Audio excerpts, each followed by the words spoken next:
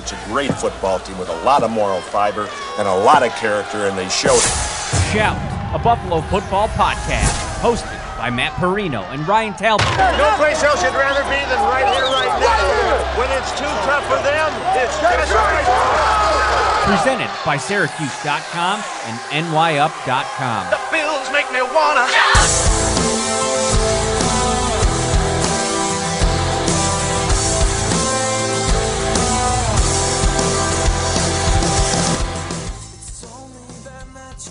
What is up, Bills Mafia? Happy Wednesday night. I am Matt Perino. He is Ryan Talbot, and this is the Shout Buffalo Football Podcast. Welcome in to the live show. Well, they're all live shows these days, but we had to change things up on the fly a little bit. We had Tyler Dunn scheduled to come on. He had to reschedule last minute. So, I go to the bench, bring in Lorenzo Alexander. Wow. Ryan, when you can bring a guy like Lorenzo Alexander in off the bench, you got a pretty solid squad. Am I right? Yeah, you got to, right? Oh, absolutely. Only thing I do see, you're right. Yeah, I just wish I had my little one-man gang at the bottom so people know where to reach me too on Twitter. See, that's the funny thing. you kind of come. You don't need the advertisement. I think everybody knows where to find the one-man gang these days. But how are you now? So I'm sure you've been talking to folks back in Buffalo, training camp over, the season about to start. Where are you at with missing things? Because we talked to you a couple months ago, and you were still kind of settling into retired life. Yeah, I'm doing well. I think things are still the same for me. Just enjoying the family, enjoying the kids. Obviously, I'm excited for the guys. Getting to see from afar all the hard work they put in under these, kind of uncertain times with the pandemic and all the constraints that put on practicing and how it really shifted the culture and how to practice. But, they got work in. I know Shonda always does a great job as far as preparing, and the guys were definitely prepared, and he's set them up the best way he could as far as being ready for week one. And so I'm excited, seeing that offense, seeing what Josh has done, taking that next step, adding the weapons, the guys that he has around him, and then obviously seeing the defense really start where they finished off last year, and that's being dominant from day one. And so I was in an argument today with somebody. They was talking about who are the contenders. Obviously the first thing out of my mouth was the Bills, and obviously I'm biased in a sense, but I really do think that looking at what they've done, the culture they've built, and having I guess an inside perspective for that for so long, I would be in shock if they weren't in contention at the end of this season. Obviously winning the division, but number one contention and really a team that everybody thinks has a real shot at winning this thing. Mm-hmm. If you're just joining in the podcast, he is Lorenzo Alexander. He needs no introduction. Former Buffalo Bills linebacker, now podcast extraordinaire. I mean, I see everywhere. Radio, you're doing a pregame show tomorrow. What's that all about? Tell people where they can find you tomorrow night. Yeah, we'll be working with the Cold Front report with Jeremy. Obviously, he's been doing a lot of great things and has a great following. And traditionally, they've done a post game, and so I'm jumping on with him doing a pregame show called the Pressure Front. Obviously, we're going to be covering everything leading up that week as far as matchups, players to watch, keys to the game, and then even probably like preview or recap what happened the week prior. So it's going to be a fun thing. But yeah, like you said, I've been staying as close to the game as I can without actually physically having to go out there and hit someone. So I think that's where I've kind of been feeding that angst, I think, that most people would normally feel sitting out a ball for the first time. So this is the Shout Buffalo Football Podcast. Thank you so much for tuning in tonight. Find us on all your audio platforms too. Got to shout that out. Subscribe, rate, and review. Now, Lorenzo, this is a big couple days for the Bills. And, we'll talk a little bit about, some of the player decisions and some of the, the directions that Brandon Beane and Sean McDermott went with the roster. But I'd be remiss if I didn't start with your man, Tre'Davious White. Huge weekend, massive deal. How excited are you for not only him as a former teammate, but him particularly, a guy that, anybody that you talk to just has glowing things to say about? Yeah, I mean, it just shows you the type of guy he is. I mean, he's just a guy that came in from day one. And I think this is really a characteristic or a common thread that you've seen with all Brandon Beane's draft picks and guys that they've come in with. I think there's always been a kind of misconception, and maybe that's who I kind of deal with fans or just in general, thinking that you have to be either great or be a jerk. You can't be a great person and a great athlete. And so really seeing his maturation process from day one, coming in very humble, professional. I think a lot of that had to do with, working out with Pat P and seeing guys like that, Ty Matthew, that preceded him at LSU and actually building a relationship, but just hungry, coming in, master of his craft, great dude, obviously a great father, great human being all the way around. And so to finally see all that kind of pay off and actually get paid off early, I was very excited for him. And he said it himself, just the type of impact that's going to have not only on his family and himself, but the community, the different things that he'll be able to bring to his hometown, the resources that will provide is life changing. It's generational as well. And so I'm just so proud that everything paid off the way he saw it. Well, Lorenzo, Brandon Beane has said from day one when he's come aboard that they wanted to draft, develop, and keep their own guys in house. And they've done it with Trey White. They've done it with Deion Dawkins now. So now that we see it actually coming to fruition, it's not just words. He's actually following through with that. What does that do for the other players in that locker room? Well, I think it does a couple of things. Obviously, it shows them that if you come in here, work hard, put your head down, you're going to get rewarded. I think oftentimes, especially when I was in the league, you see guys that they bring in and get paid, and it makes you feel a certain type of way. Like, okay, you drafted me. I've been here. I've been producing. Why are you paying somebody else and not rewarding what I've done here? And so I think it's just great for the organization. You create continuity there, and then guys knowing when they come in that organization, if they do the things that have been laid out before them, and as you said earlier, it's just not words to get me to do some stuff and then you not reward me, but it's actually going to pay off in the end, is huge. Guys are willing just to, I think you allow that to be your testimony. Hey guys, so now Trey and Deion are actually going to be telling, hey man, you come in here and work, you do what you got to do, you're going to get paid. Look at me. And then obviously rewards those guys as well. And so I hopefully, being a linebacker myself, hopefully I hope that Matt Milano is kind of next in line somewhere in that hierarchy. And so if it's obviously not going to be this year, next year at some point, because he's another one of those guys that was drafted by the team and has done a really good job as far as producing and showing up on Sundays. Yeah, the tough times to have your contract come up, looking at next year and this salary cap going down. I want to move on quickly to the roster. And, you look in years past and some, surprises, if you will, at that 53 cut down. LaShawn McCoy last year, obviously first one to come to mind. This year, there weren't a lot of surprises. And we were talking to you a few months ago and you said, hey man, Trent Murphy, man, everybody's got to step off this running Trent Murphy out of town business. Right. And you called it way before that, any of this happened. I mean, so you weren't surprised by that at all. No, not at all. I mean, Trent is a great player. And then I think people forget that he was coming off of an ACL injury in, 17 now? And so that first year was just getting healthy. And then last year you saw more production. And so now they're really know that he's healthy, ready to go, has gained that confidence because you saw it towards the end of the season. And so for me, looking at that D-line room, you want continuity, leadership, tough, rugged players, guys that do it the right way. There was no reason for them to let him go outside of it maybe being a financial decision. But I think Brandon Beane has done a great job of putting his team in the right place to where if you don't have to let a great guy, a great football player and a leader in your locker room go because of finances, there's no reason to do it.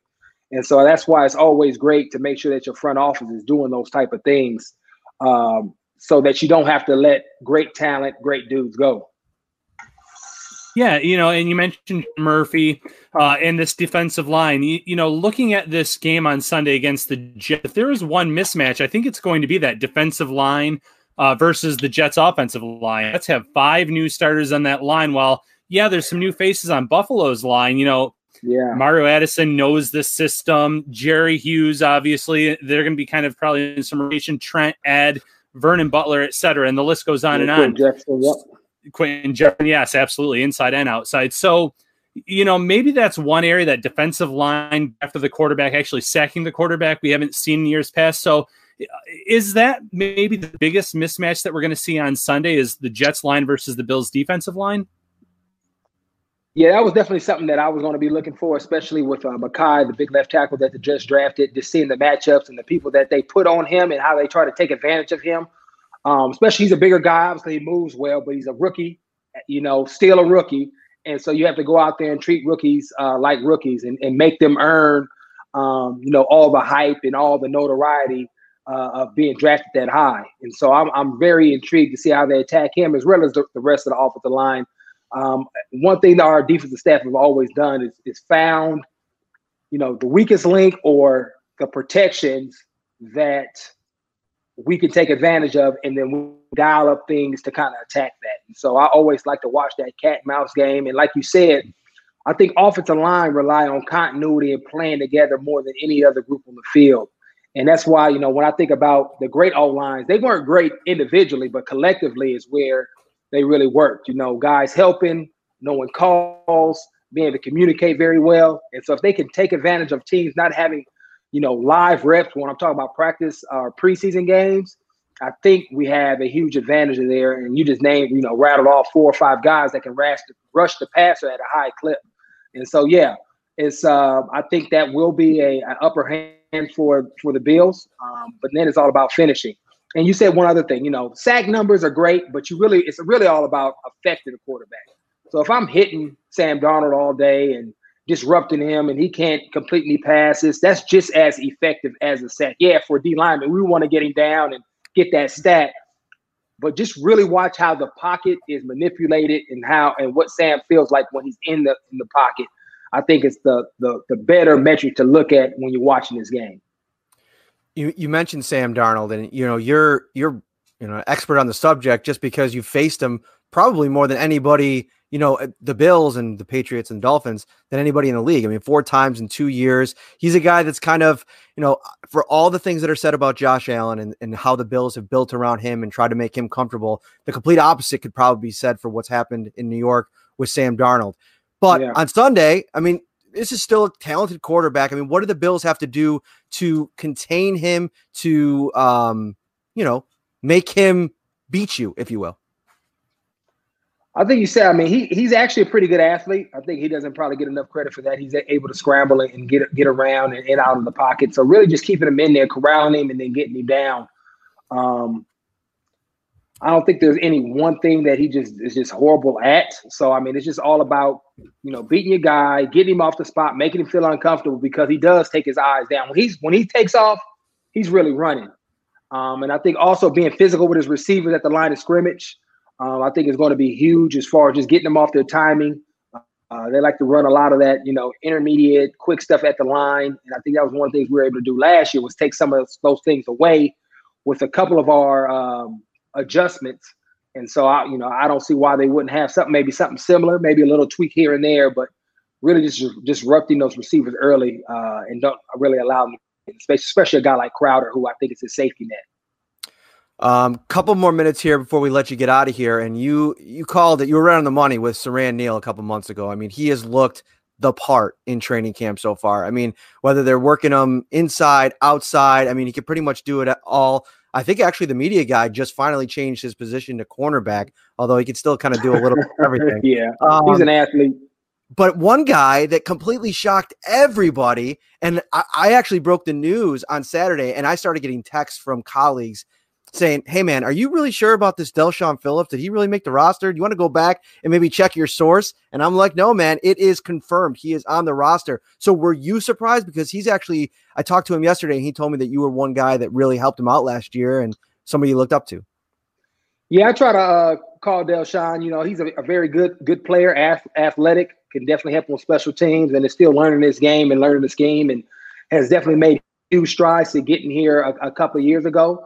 And so I'm never surprised by a guy, because everybody has the ability to go out there. I think it's all about how you want to build your roster. Do you keep, 6 linebackers or 7 receivers or however it shapes out? But watching him kind of move around and watching the tape, I wasn't surprised that he was on the roster, especially knowing what he delivers from a special teams perspective. I think people always, when they're thinking about roster, they're thinking about who can help on defense or offense and fail to realize that he's going to be a 4-core linebacker as well. So I wasn't surprised because I know what type of guy he is, how he's progressed since he's gotten there, and that, obviously Coach Bob really likes him as an athlete and can help us defensively too if he's ever called upon. So I'm happy for him and looking forward to see that he's out there, being productive with special teams, because that's how he's going to have to be active, every week.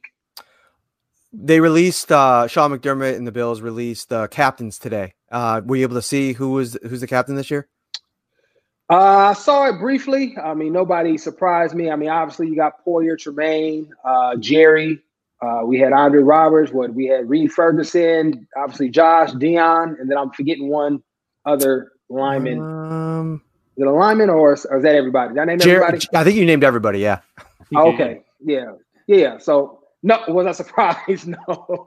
Those are guys. Those are leaders in the locker room. And there's probably another, handful to two handfuls of guys that could have probably got right up there with those guys.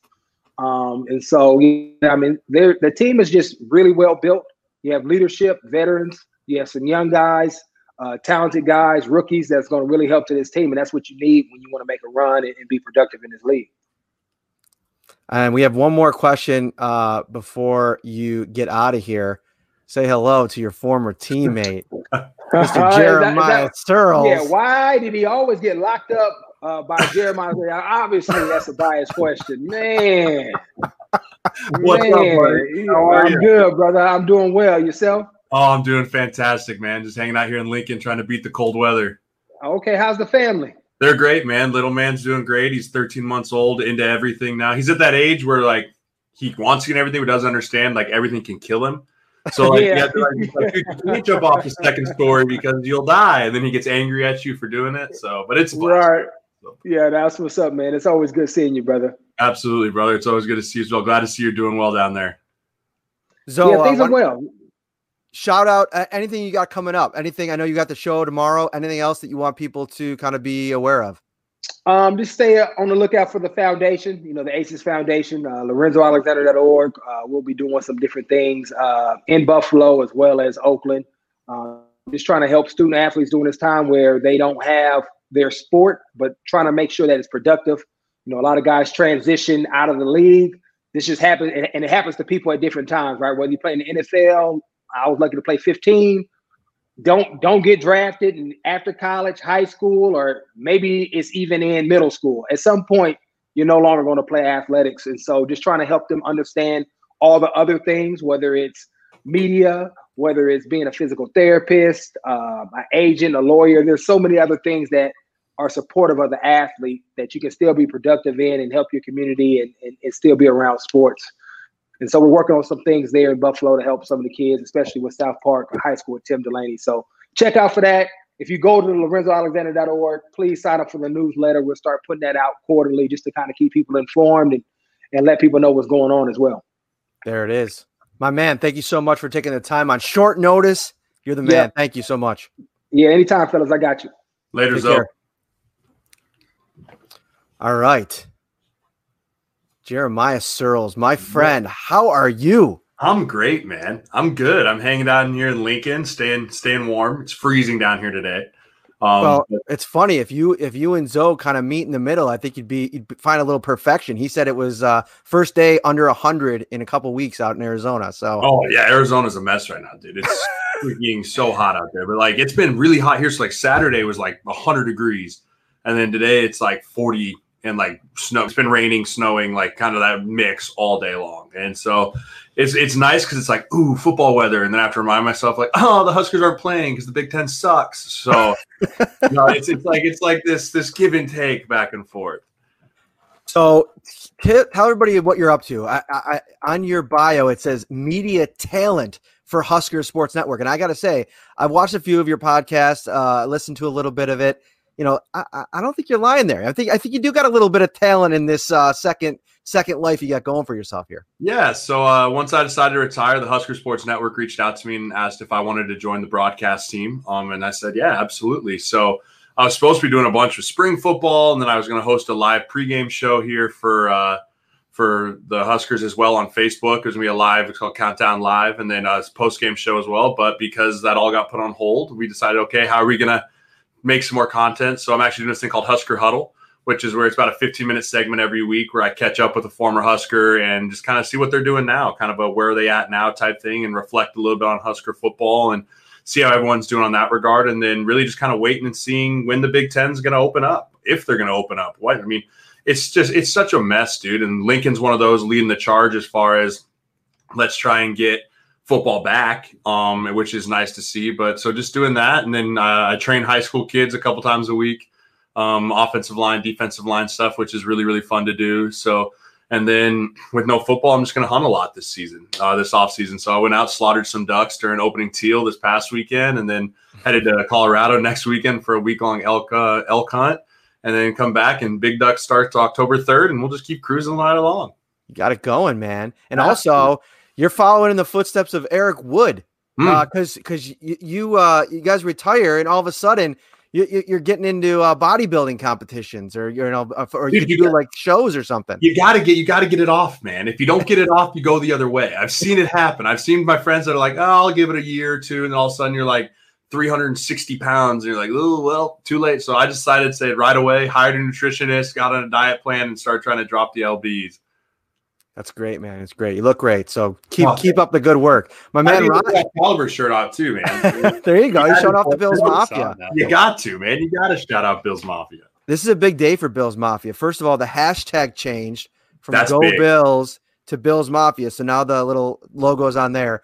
Josh Allen, Stephon Diggs posted this wild picture of Josh Allen and his goatee or mustache. It was weird. Called him a state trooper wannabe. And the Bills actually tweeted the photo and said, if you get 5,000 retweets, we'll make this our profile picture. It happened. So, a lot of things are happening right now. And didn't they win the NFL top fan challenge? Yes. Yes. They did. Yeah, I threw that out there, like the enemy of my enemy is my friend thing with the Vikings fans, because I have a lot of Vikings followers. And then there was a lot of love-hate. It's like, you guys took Diggs. I was like, dude, they traded for him. It's not like it's like Buffalo swung up to Minnesota, threw him in a van and drove to Buffalo. It's not how this works. Understand a little bit of it. Understand it. Exactly. That's a big get for you guys, man. Diggs is going to be awesome for you guys this year. Yeah, I want to talk offensive line, but let's start there because, for anybody that's, tuning in now, welcome to the Shout Football Podcast. Our guest is Jeremiah Sirles, former offensive lineman for the Bills and the Minnesota Vikings. So you played with Stephon Diggs. You are familiar with what he brings. What did the Bills get? I mean, they got a hell of a competitor. I mean, first of all, that Diggs is the ultimate competitor. I mean, he's got that I want to just get the ball. I just want to get it and get after it all the time type of thing, which is really, really neat. But I mean, the one thing too is that he's going to be a guy that if he's not getting the ball, you're going to see a little frustration to him at times too. But I think that's good though. I mean, you want that in your receivers a little bit.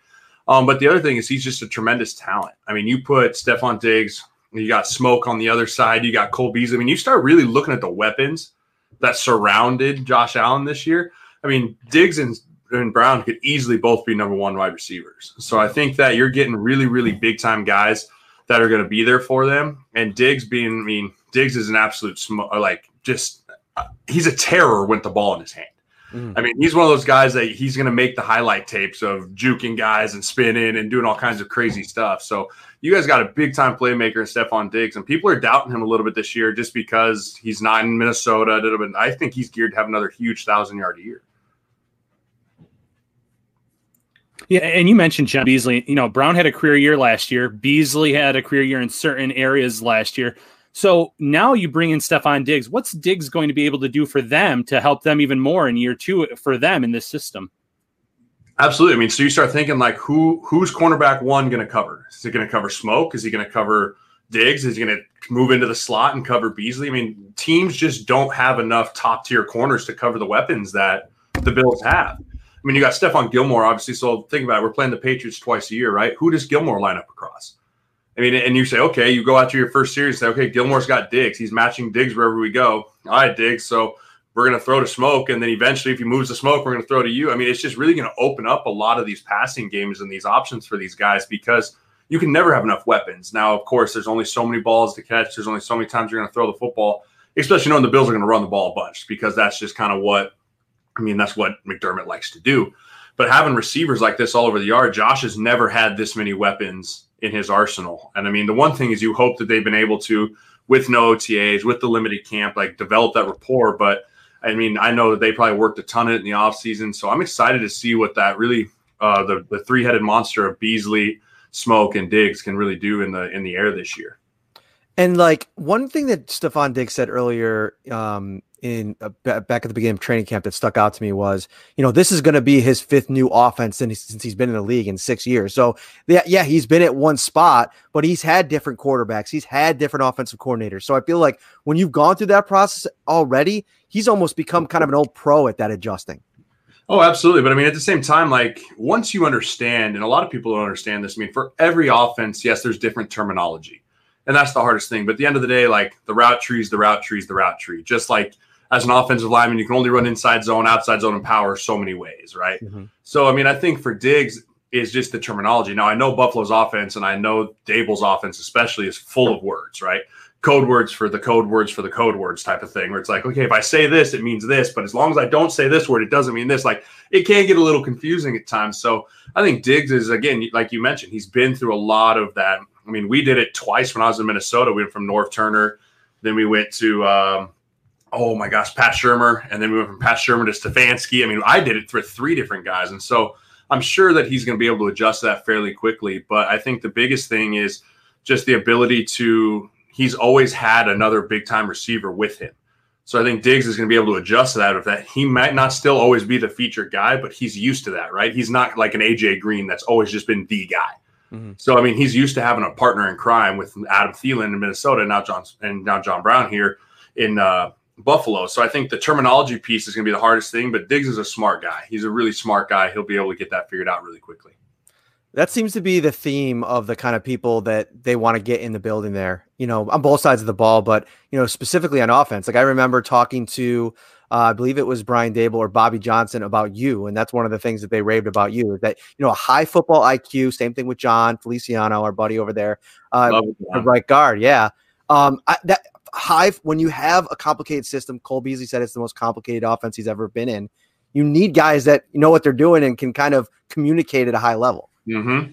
Yeah, I mean, that's the thing. If you've got the terminology that Dable wants to run, and I mean, Dable wants everything one word, right? He wants to run out there and say harden, and everyone's on the same, like, exactly, we know the protection scheme, we know the route tree, we know the count, right? And it's one word, fire.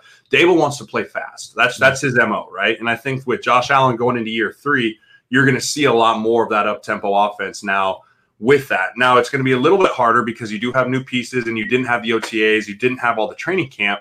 But I think with the ability of high football IQ guys, right, these guys have started to plan and put together the pieces that they want in their system, right? Like they really know the guys that they want. And so if you get enough of those guys put together, it becomes easy because they all start feeding off each other. If Mitch Morris is in there in the middle and he's the guy that's leading all the shots, then maybe the right guard and the left guard need a question to ask, but they know that they can rely on each other because Mitch has been there now 2 years. I mean, this offensive line's been together. Now, they haven't been in the same pieces a lot, but they've all been in the same room besides maybe 1 or 2 guys. So that's going to be really big, too, for the guys up front. But, yeah, high football IQ in Dable's offense is a must. You just mentioned Morse, and you have Dion, you have Quentin Spain. And yeah, there might be some changes on that right side of the line, but there's a lot of continuity there where on the opposite end, Buffalo's week 1 opponent, the Jets, have 5 new starting linemen on that lineup coming into week 1. So, as a former lineman yourself, how hard is it to play next to someone, especially in an offseason like this where no OTAs, no preseason? How hard is it going to be from a communication standpoint and even just a protection standpoint? I mean, the biggest thing is they're not going to have to worry about Bills Mafia going crazy in the stands. And I think a lot of people aren't really taking – I mean, so example I was on a Vikings podcast today talking about week 1 against the Packers, right? I mean, Aaron Rodgers has notoriously struggled in US Bank Stadium. I don't think he's going to struggle this year because guess what? Aaron Rodgers can go do Aaron Rodgers things that he does at Lambeau, making checks, making calls, pointing things out because he doesn't have to worry about people freaking out on 3rd and long. And so I think that then turns into favor with 2 types of quarterbacks. One, the Hall of Famers, right? You start talking about the Aaron Rodgers, the Phillip Rivers, the Tom Brady's, the guys that can now make the checks. It's going to really help them. It's also really going to help save some of the younger quarterbacks, the Sam Darnolds, the Baker Mayfields. I mean, the guys that are still getting their feet wet because they're not too worried about crowd noise. They can go on cadence. They can make checks at the line. So, I mean, I think that's going to help those guys, especially with 5 new offensive linemen starting for the Jets. I mean, I know one of the guys, Alex Lewis, a good buddy of mine, he's starting for them. I mean, so they got a lot of work to do, but I think that people are really don't understand that like road games and like the crowd noise is a huge factor in these games. And so not having that this year is really going to be very interesting to see how offenses start doing on the road compared to how they've done on the road in the past. So the Bills put out their first unofficial depth chart today, and everybody was so excited. It was almost like Christmas morning because Sean teased the right side of the line on Monday, and then he got to today, and he's like, well, I'm not holding anything back, but I'm going to hold everything back and say it could be anybody. But it's interesting. I've seen a lot of things over the course of the last 3 weeks I'm not privy to say because it will give things away. But they'll shun you, right? Don't they like shun you, shame you away from practice? Someone get like locked away up there? Yes. Well, let me ask you this first before we get into, the nuts and bolts of it, because I want to ask you something about Cody Ford. Yeah.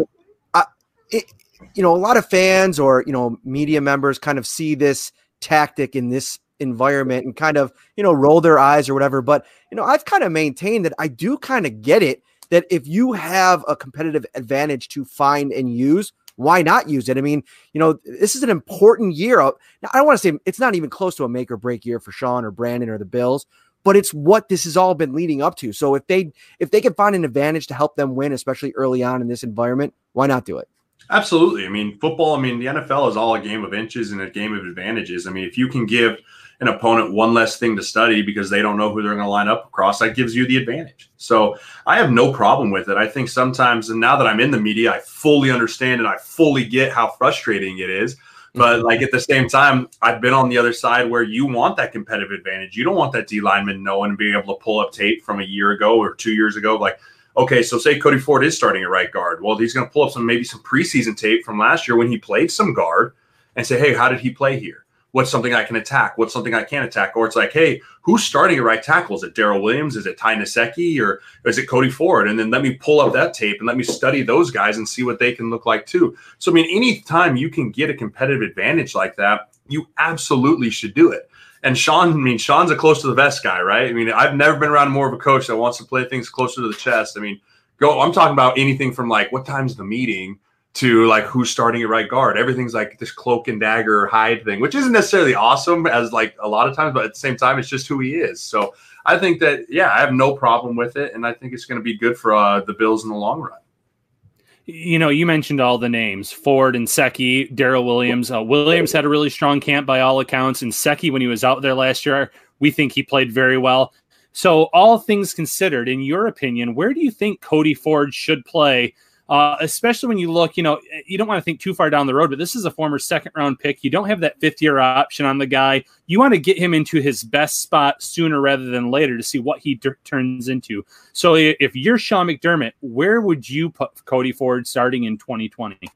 I think in a perfect world with John Feliciano staying healthy, I think you put Cody Ford at right tackle. I really do. I think that that's where he could play really well. I think that's where they drafted him to play. You don't really draft a guy in the second round and be like, we're going to move you to guard. Like, you don't draft guards in the second round. Unless you're Quentin Nelson, like, it just doesn't happen, right? You want to draft tackles. And I always tell people, you can always move people in. Like, you can go from tackle to guard to center and then to home, which is what I did. Like, started as a tackle, moved into guard, went to center, and then you weren't good enough, so you go home. But you don't really move out. Like, you don't really see someone like, hey, we drafted a center. Like, let's see if you can play guard. Oh, let's see if you can play tackle. Like, so I think that they truly drafted Cody to play tackle, and I think Cody can play tackle. I don't think it's a matter of can he or should he. Like, I think he is a true tackle. I've watched him play. I was there with him. Sorry, my dog's trying to choke himself on all my cords here. I got a chance to watch him when I was there and do his thing. I think he's a really good tackler. He's got really good feet. He's got strong rate, like in the run game. But I think that he's a guy that could play guard. Now, do I think he's a starting guard in the NFL? I don't know if he has that power and that anchor to really sit on that bull rush right from the get. I could be wrong. But as I watch him, I think he's a guy that's athletic and wants to get in space and like really mirror guys out there. So I wish he could play right tackle. But I honestly think that you mentioned it, you got to get him on the field. He's a second-round pick. I think with Feliciano going down, he's going to be the guy that steps in at right guard. I don't know anything about anything. I haven't talked to anyone up there really. This is just what I'm guessing from watching. I think it's like, okay, we drafted this guy in the second. We need to get him on the field. Where should we put him? We got to put him at right guard, which is a gaping hole for us right now because we have so many good options at right tackle. Mm-hmm. What are your impressions of Brian Winters? Because obviously, you paid attention to thing with the Jets. You mentioned your buddy up there now, Spencer Long, was there before he joined you guys in Buffalo. And which, by the way, if you want to say anything about Spencer Long, nice little career that he had. He lived in my basement until 2 years ago, so he's been my best friend since college. We played together in Nebraska together. We were hoping to get the chance to play next to each other in Buffalo there, but I mean, I getting hurt, him getting hurt, whatever, it didn't work out. But yeah, he called it a career. He's cruising the world right now with his girlfriend, loving life. So proud of him. Good for him. He was sad to leave Buffalo. I mean, everyone I've talked to is always sad to leave Buffalo. I mean, we love it up there, dude. It's such a fun place. Man, all these comments are going to start if there was like little like buttons. If this was the Buffalo Phonetics show where you got to pay money to do the comment, they'd be like, ding, ding, ding. I still work out in my Buffalo gear. I still I find Buffalo fans all the time. I mean, it really is like a hidden. I can compare it to Nebraska fans, like the diehard, right? I mean, if you meet a Buffalo fan, you don't meet a like, oh yeah, I kind of like the Bills. It's like, dude, I bleed for the Bills. Yeah. Like you don't find them like they do for Bills fans. It's pretty sweet, man. Yeah, man, and it's what makes our job so awesome. I mean, I came from the UFC, and people that I meet from the national scene sometimes ask me, "How are things going since you moved back to Buffalo?" And it's like, you don't understand, man. Every day of my job, I have like a couple, dozen thousand people that are just chomping at the bit to kind of hang on every word that I have. It's crazy. There's not a lot of things like that. I mean, you go to San Francisco, San Diego. I mean, I played in San Diego, right? You would think like, man, the Chargers did it. Dude, Sunday afternoon, there's a lot better things that people want to be doing than hanging at the San Diego Chargers. Like, they go to the beach, they could care less, right? When you go to a place like Buffalo or even here in Lincoln, like, you live for it, right? Which is why literally, like, you walk around the streets of Lincoln here right now, you would think like the whole city got shot. Like, everyone's just so sad and like depressed because there's just no Husker football. Mm-hmm. I mean, I think the Buffalo would be the same way. If all of a sudden they were like, hey guys, no Buffalo football this year, like the whole city would just go into like depression. Like it'd just be cold and sad, and everyone would just sit at home and just like cry. And I don't blame them. But yeah, I mean, Buffalo Bills fans are by far the best fans in the NFL. It's not even close. One more thing before we wrap this up, because I don't want to keep you too long. We're going to do this. I got nowhere to be, man. I can talk all night. I'm in no hurry. Look at this guy. He's like, let's just go. He comes in on short notice, just delivering the goods, comment after comment. Great stuff, Jeremiah. But let's shift the thing, and this could take a few minutes to talk about. One of the things that Ryan and I both are pretty high on Josh Allen. We talk to, whether it be out of market people or in market people that maybe don't share our same enthusiasm at times. I think that there is a lot that you should like from what happened last year, while also saying at the same time, there's things that you hope as a fan, as a member of the coaching staff, teammate, you want to see Josh Allen improve upon. One of the areas where I feel like he struggled the most last year, and it's pretty obvious, this is not rocket science, was when defensive coordinators were able, whether it was personnel-wise or just scheme-wise, able to throw the kitchen sink at him. And one of the guys that he'll face is Greg Williams this weekend, who likes to dial up those blitzes and get after the quarterback. Do you feel like, again, outside of it now, just watching from afar, what are the things that a quarterback has to do to get better at that? And can you improve upon that? And is that an offensive line thing? To kind of take us all around what needs to happen there. Yeah. So, I mean, that's a great question because there's so many pieces that go into that answer. So I've got to play with some unbelievable quarterbacks in my career. So I started my career with Phillip Rivers, right? Who, in my opinion, is one of a Hall of Famer. It's not even close. I mean, the smarts of that guy's incredible. I then go to Minnesota where I'm with a young quarterback in Teddy Bridgewater, who then brings in a veteran, Sam Bradford. Again, incredibly intelligent human being, the way he approaches things. Then go to Case Keenum, and then I come to Carolina where I get to play with Cam Newton. Then I come up to Buffalo where I get to play with Josh. And so I've had a little bit of variety of everything, and there's no great answer for that question except for it takes a village. So when I say that is, so defense coordinators see a young quarterback and they think, let's throw stuff at him that he's never seen before. Because a quarterback has so many things on his mind, right? He breaks the huddle. He's thinking, okay, what's the coverage? What's the cadence? Who am I going to? Where's my first read? Like, and a lot of the times his first inclination is not what blitz am I going to see? Like, who is it? 4 down front? Is it 3 down front? Is it Mike Jackson? Whatever it might be. Like, you really don't get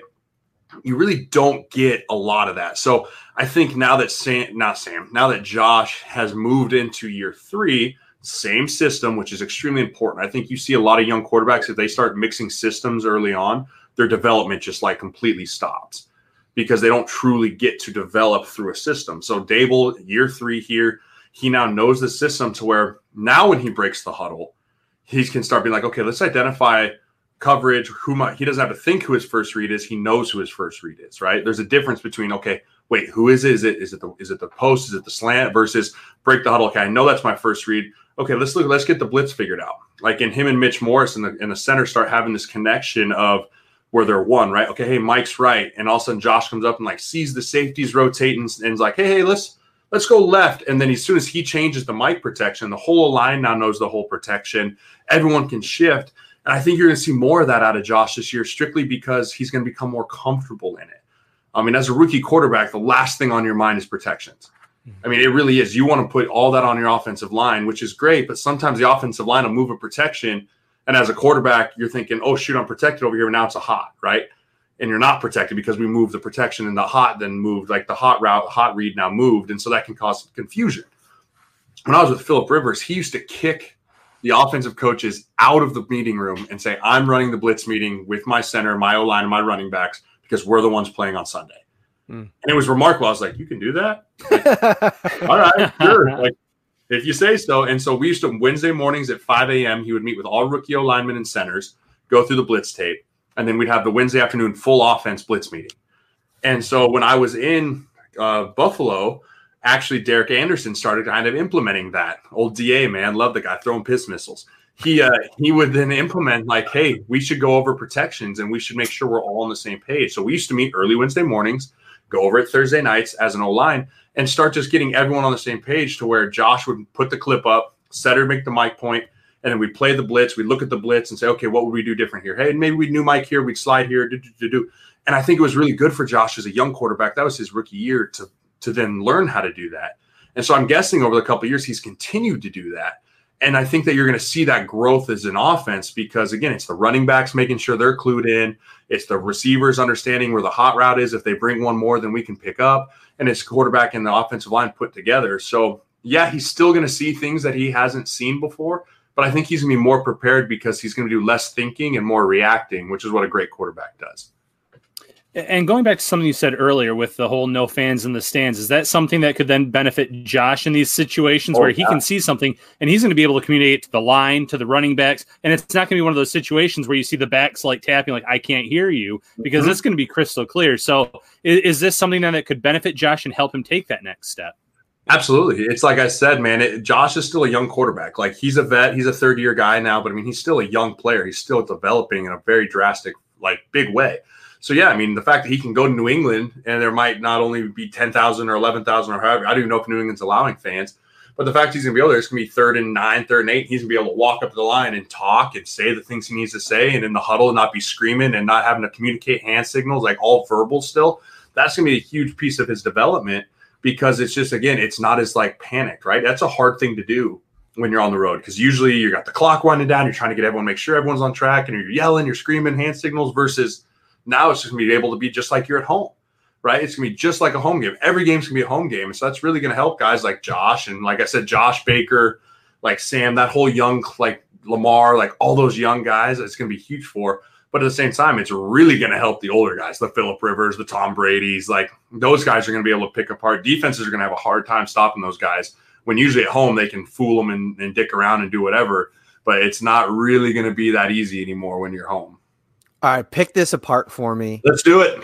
Because I've actually gotten a chance to kind of be out there and see how, piecemeal how this offense is going to work. Mm-hmm. And where I think I've been banging this drum for a couple of weeks now, where I think Stephon Diggs is going to make the most difference for not only Josh, but this offense is what he can do after the catch. And so that comes into play early. Like you can get the ball in his hands right off the snap, whether it be a quick screen, a quick slant, whatever you want to do. Once that ball's in his hands, he offers something now that wasn't there last year. Cole Beasley's shifty. He can get separation, but after the catch, he's not really breaking tackles and running guys over.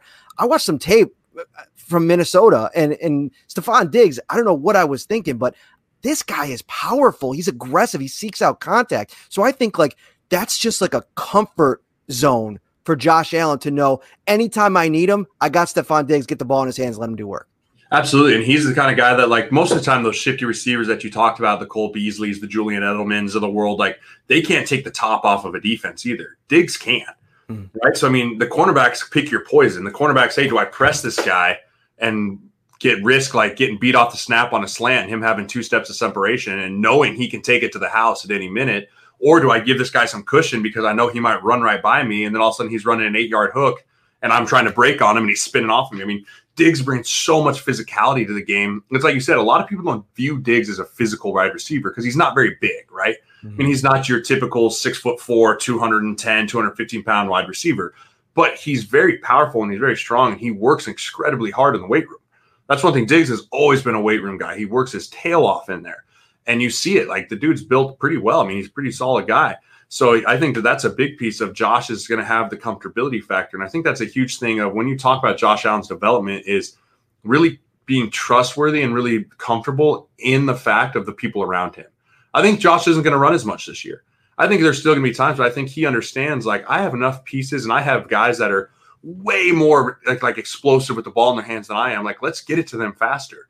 A 3-yard slant's okay because that 3 can turn into a touchdown or can turn into 10, it can turn into 15, but also, I think Josh is starting to understand, like, if I keep plugging that 3-yard slant in the fourth quarter, that 20-yard post route is going to be open because those guys, those safeties are going to start sucking up because we're just picking them apart on this. And I think that's a big piece, too, of you have so many guys now that can run so many different routes effectively.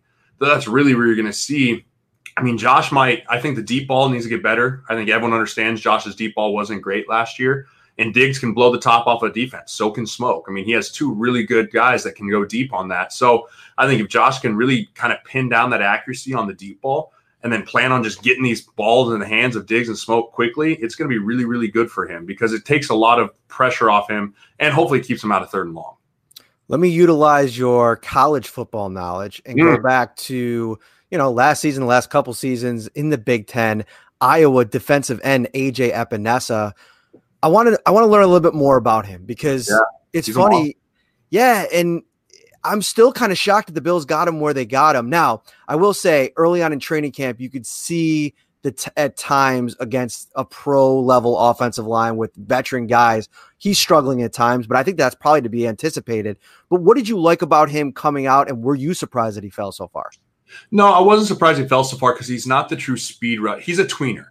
I don't think he's a true defensive end. I think that the NFL has moved more into this true speed defensive end versus this, like, what it used to be, right? It's not the heavy, solid, big power run defensive ends anymore. It's really can we get the Daniil Hunters, the Njokus, or whatever his name was that came from Jacksonville, or the Von Millers, or the Cleo Max, like these speedsters, right? Like, quick to the quarterback. Can we get there in 2.5 seconds versus the true power rush? And I think Epinesa is not really that true speed guy off the edge, but he's also not quite big enough to be a starting 3 technique. Like, he's a true tweener and he can do a lot of good things. I think he's extremely powerful. I think a lot of people don't understand he's a strong, powerful guy. I mean, you come from Iowa. I mean, love or hate whatever their old strength coach was there. I mean, Doyle did a phenomenal job in developing guys. I mean, he did. That's just what he did. He's a strong, he was a weight room guy.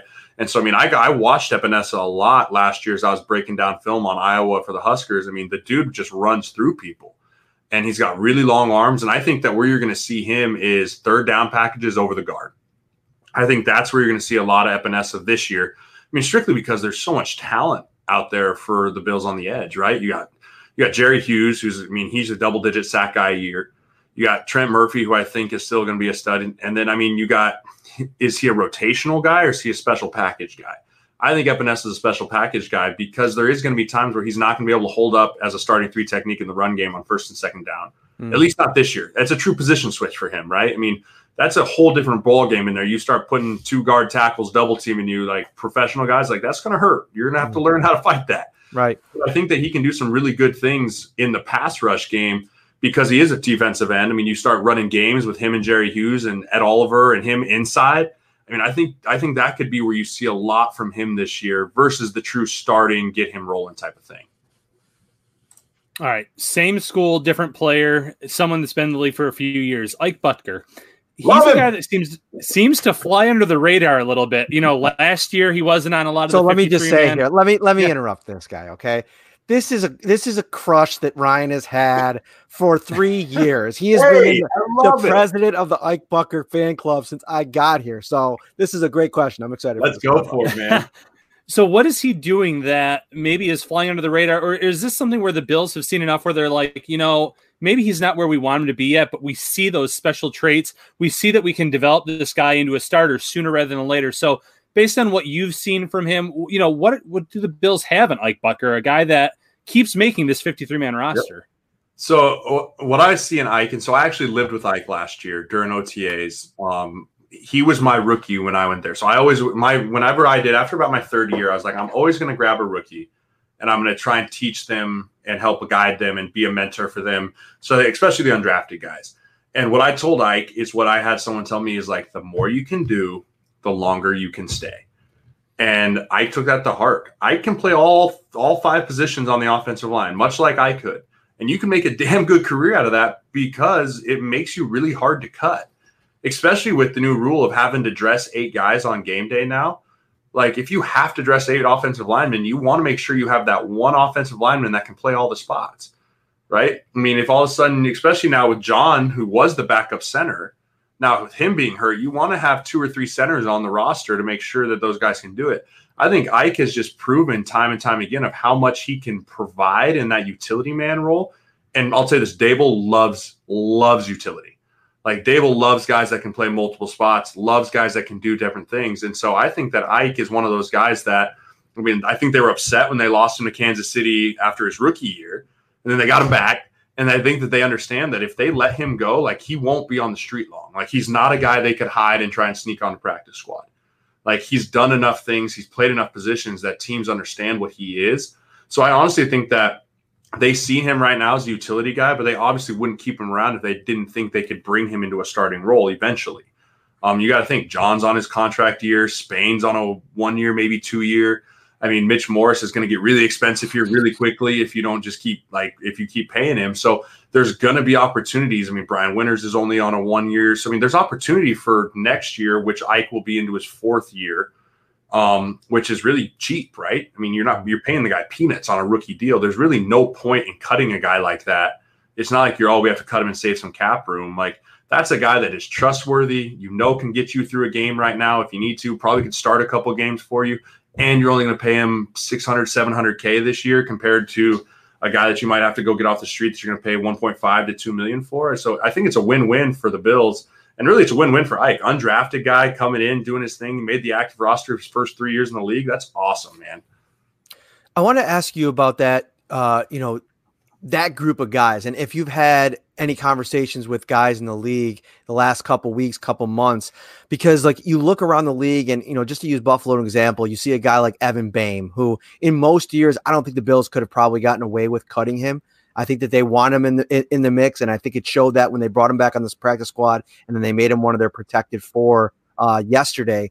But how do you think guys are handling this? You see the Bills, they go and they cut Andre Roberts and D. Marco, two veterans, only to bring them back, kind of like a handshake deal on the way out. Hey, we'll bring you back. But you need guys to do that. You cut a guy like Evan Boehm, who might be kind of bummed about that, a guy that was expected to make the roster, had a nice training camp, but he comes back, embraces his role with open arms. I mean, what's kind of the feeling about this environment, this climate? I think that the whole NFL is in this super weird, like the devil you know is better than the devil you don't thing, right? I mean, without the preseason this year, I don't think a lot of teams are going to be venturing around looking for old game film from last year of, hey, we should sign this guy off of what he did in 2019. It just doesn't make sense, right? And that's what the preseason is for, is like, hey, how did this guy develop over the offseason? How did this guy improve his game? Especially you start talking like O-linemen. Like O-linemen make big jumps in offseason, their strength, their technique, their footwork.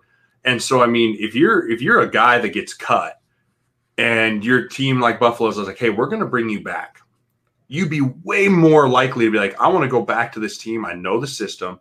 I know what their roster situation looks like. I know where I fit in. Versus if all of a sudden the Packers are like, hey, we want to bring you over here. It's like, I know nothing about you guys. I know nothing because I didn't get to watch any preseason film. I didn't get to know who's on your roster. I don't know who you like. I don't know anything, right? You can watch preseason games, and that's what your job as an agent. If you're going to be an agent, like in your guy, you're supposed to be watching all the preseason games so that when that moment calls, that your client calls you and is like, hey, I just got cut. You understand what all other 31 rosters look like kind of in that regard.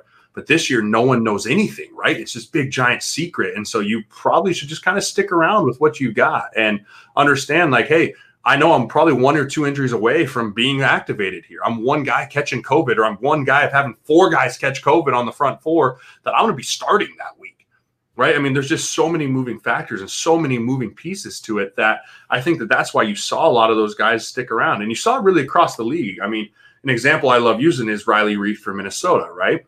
They told him, like, hey, you have to take a pay cut or we're going to cut you. And I think in most years he would have been like, screw it, cut me. But I think he understood the climate of what the NFL is right now and how everyone's playing everything so close to the chest because no one really knows how the season's going to end or how it's going to even turn out, that they then decided, like, okay, I'll take the pay cut and I'll stay here. I mean, that just doesn't happen often in the NFL, right? How many times do you see guys that are like, oh, yeah, I'll take the pay cut? Like, usually it's just like flip them the finger and on your way. And I think that that's just the climate right now is just this huge unknown. So you really want to stay with what's comfortable, stay with the clarity, stay with, hey, I know what this is because it's safe. And maybe it's not where ideally I want to be, but I understand that it's still in front of me. I can still make this active. I can still help contribute. And I mean, you're part of a team that you think is going to have a really special year. Man, I will tell you this. It has been great to catch up with you, but I do miss you being in the locker room because interviews like this, are, like now, are a media member's dream, my friend. You are great. I think one comment here, he is a natural at this, and sir, you are. Let everybody know where they can find you. First of all, if you're a gamer, if you like watching, Twitch streams, I see the chair behind you. You get it going. You get after it. Yeah, Respawn, if you're watching, I'd love a sponsorship. So I stream on Twitch at JSirles71 on Twitch. I need to get back on there and rolling here. But you can find me on Twitter, Sirles71_HSKR here. Instagram, JSirles71. I'm really, like I said, I'm covering Husker football, trying to cover a lot of Big Ten football this year, whenever that may happen. Probably not till 2021, but you can follow me. I'm going to be doing a lot of Vikings coverage this year too, up there with a good friend, Matthew Collar, up there on Purple Daily. So I'll be covering some Vikings football up there. Probably be jumping back on with you at one point here, Matt, covering some Bills football, because everyone always asks me, like, who's your team? Like, who's your team? And I'm like, my team are my buddies, man. Like my team are like the guys that I know still, and the teams that I follow. It's Buffalo, it's Minnesota, it's Panthers, and so I mean I follow, but like Minnesota and Buffalo, man, you two teams are my love. So I definitely won't be missing any Sunday games for those boys. And hey, listen, that's like the Bermuda Triangle these days. Minnesota and Buffalo, the Stephon Diggs connection, and we all know about the love affair between Carolina and Buffalo these days. Let me ask you this before I get you out of here. I'm sorry. Dude, I got to be. Cam Newton, New England. How's this thing going to work? He's going to crush it, dude. Oh, nobody's going to like this part of it, Jeremiah. I'm sorry, I hate, but like he is an incredible football player. I think sometimes he gets a bad rap because he is a little eccentric, I guess would be the best way to like. But he's like a football savant, dude. Like we would get in there and he's breaking down blitzes and coverages, and he's one of the most physically opposing people you'll ever be around. Like I can remember 2016, I'm warming up to play left guard for the Vikings when we're playing the Panthers, and I'm doing my warm up, and he ran by me, and he's one of the few people that I legit stopped what I was doing and like watched him walk by me because he's just so big. I mean, he is just a massive human being. And I mean, if you can get praises from a guy like Bill Belichick saying like Cam's one of the hardest working guys I've ever been around, it doesn't surprise me. Like Cam's a workaholic. Like Cam was on training camp every morning, 5 a.m. on the treadmill walking to get his cardio in every morning. That was just what Cam did. I mean, he was throwing late. He's doing everything the right way. So I think Cam's really going to embrace the underdog mentality. I think he likes that a little bit. I mean, I think he might have gotten a little comfortable in Carolina being the MVP and having all that this might kind of refresh Cam. And he got the year off of, I mean, he had the issue with his shoulder and his ankle, but for the most part, he got some time to recover. And I think Cam's going to have a big year this year. As much as I don't know if he's going to be MVP type Cam, but I mean, I think that he's definitely not going to be the Cam of couldn't throw the ball like a couple of years ago. I think he's really going to have a big year. Well, my friend, this was absolutely great stuff. Thank you so much for joining us. We do got to get out of here because we're at the hour limit. Man, we could go all night. Listen, we could. Make sure you're watching some Bills games. It's going to be a lot easier this year because they're going to be on national TV quite a bit. And we will check back in, my friend. Thanks so much. Absolutely, man. Go Bills. All right. That's Jeremiah Sirles, everybody. Thank you so much for watching tonight. This has been awesome. I got my little one down here who's trying to pull out my cord, and I turned my Wi-Fi off, so that could end the show real quick on a dot. But, great stuff from Jeremiah, Ryan. I mean, just some real good insight into the workings, especially the Brian Daboll stuff, which I thought was, really eye-opening. You really go sit back and think, Josh Allen's got a lot to deal with, and I think that even adds another layer to what we've been talking about and how it takes time until you kind of reach your comfort level with a lot of this stuff. Yeah, and I agree with the commenter who said he's a natural. That was outstanding, just breaking things down. And one other thing that I really liked that he said is Brian Daboll loves guys who have that versatility. So Butker, you have Ryan Bates on the offensive line, even a young guy like Reggie Gillian, he can play that H-back because he showed he could play tight end, or at fullback, I should say, and then they move him to tight end. So all those guys have a little bit of that flexibility, that versatility. So it rings true. He's right. The more that you can provide, the better the chance that you have to kind of stick with this roster and this offense. I'm going to have to reach out to our editor and see if we can lock up Jeremiah Sirles to a contract, because I have a feeling he is going to start popping up on a lot of Buffalo Bills podcasts after that appearance. I mean, really, I knew he was going to be good. I mean, luckily for me, I've gotten a chance to hang out with him quite a bit, at various off-season events this last off-season before COVID hit, and he's super bright. I mean, you could see it. I used to, make him a regular visit in the locker room as well. Guys like Lee Smith, guys like Lorenzo Alexander, guys like Jeremiah Sirles, they really invite you into the locker room, which is a really cool thing. Thank you so much for watching, guys. I am going to get out of here because my daughter is going to pull out this cord. He is Ryan Talbot. I'm Matt Perino. This has been the Shout Buffalo Football Podcast. If you're watching on any of the live platforms, please smash that like button. I'm going to do it for all the commenters because they always joke around in the comments saying to smash that like button. That's, I think, how the young kids are doing it these days. On the audio platforms, Spotify, Stitcher, Google, Apple, subscribe, rate, and review. We're starting to kick up those numbers. I'm trying to get, by the time we get into the first couple weeks of the season, I want to get those reviews up over 100. So help us out. We really appreciate it. This has been a great show. For Ryan Talbot, I'm Matt Perino, and we will see you on Friday night because we're going to preview this Jets game. All right, guys, take care.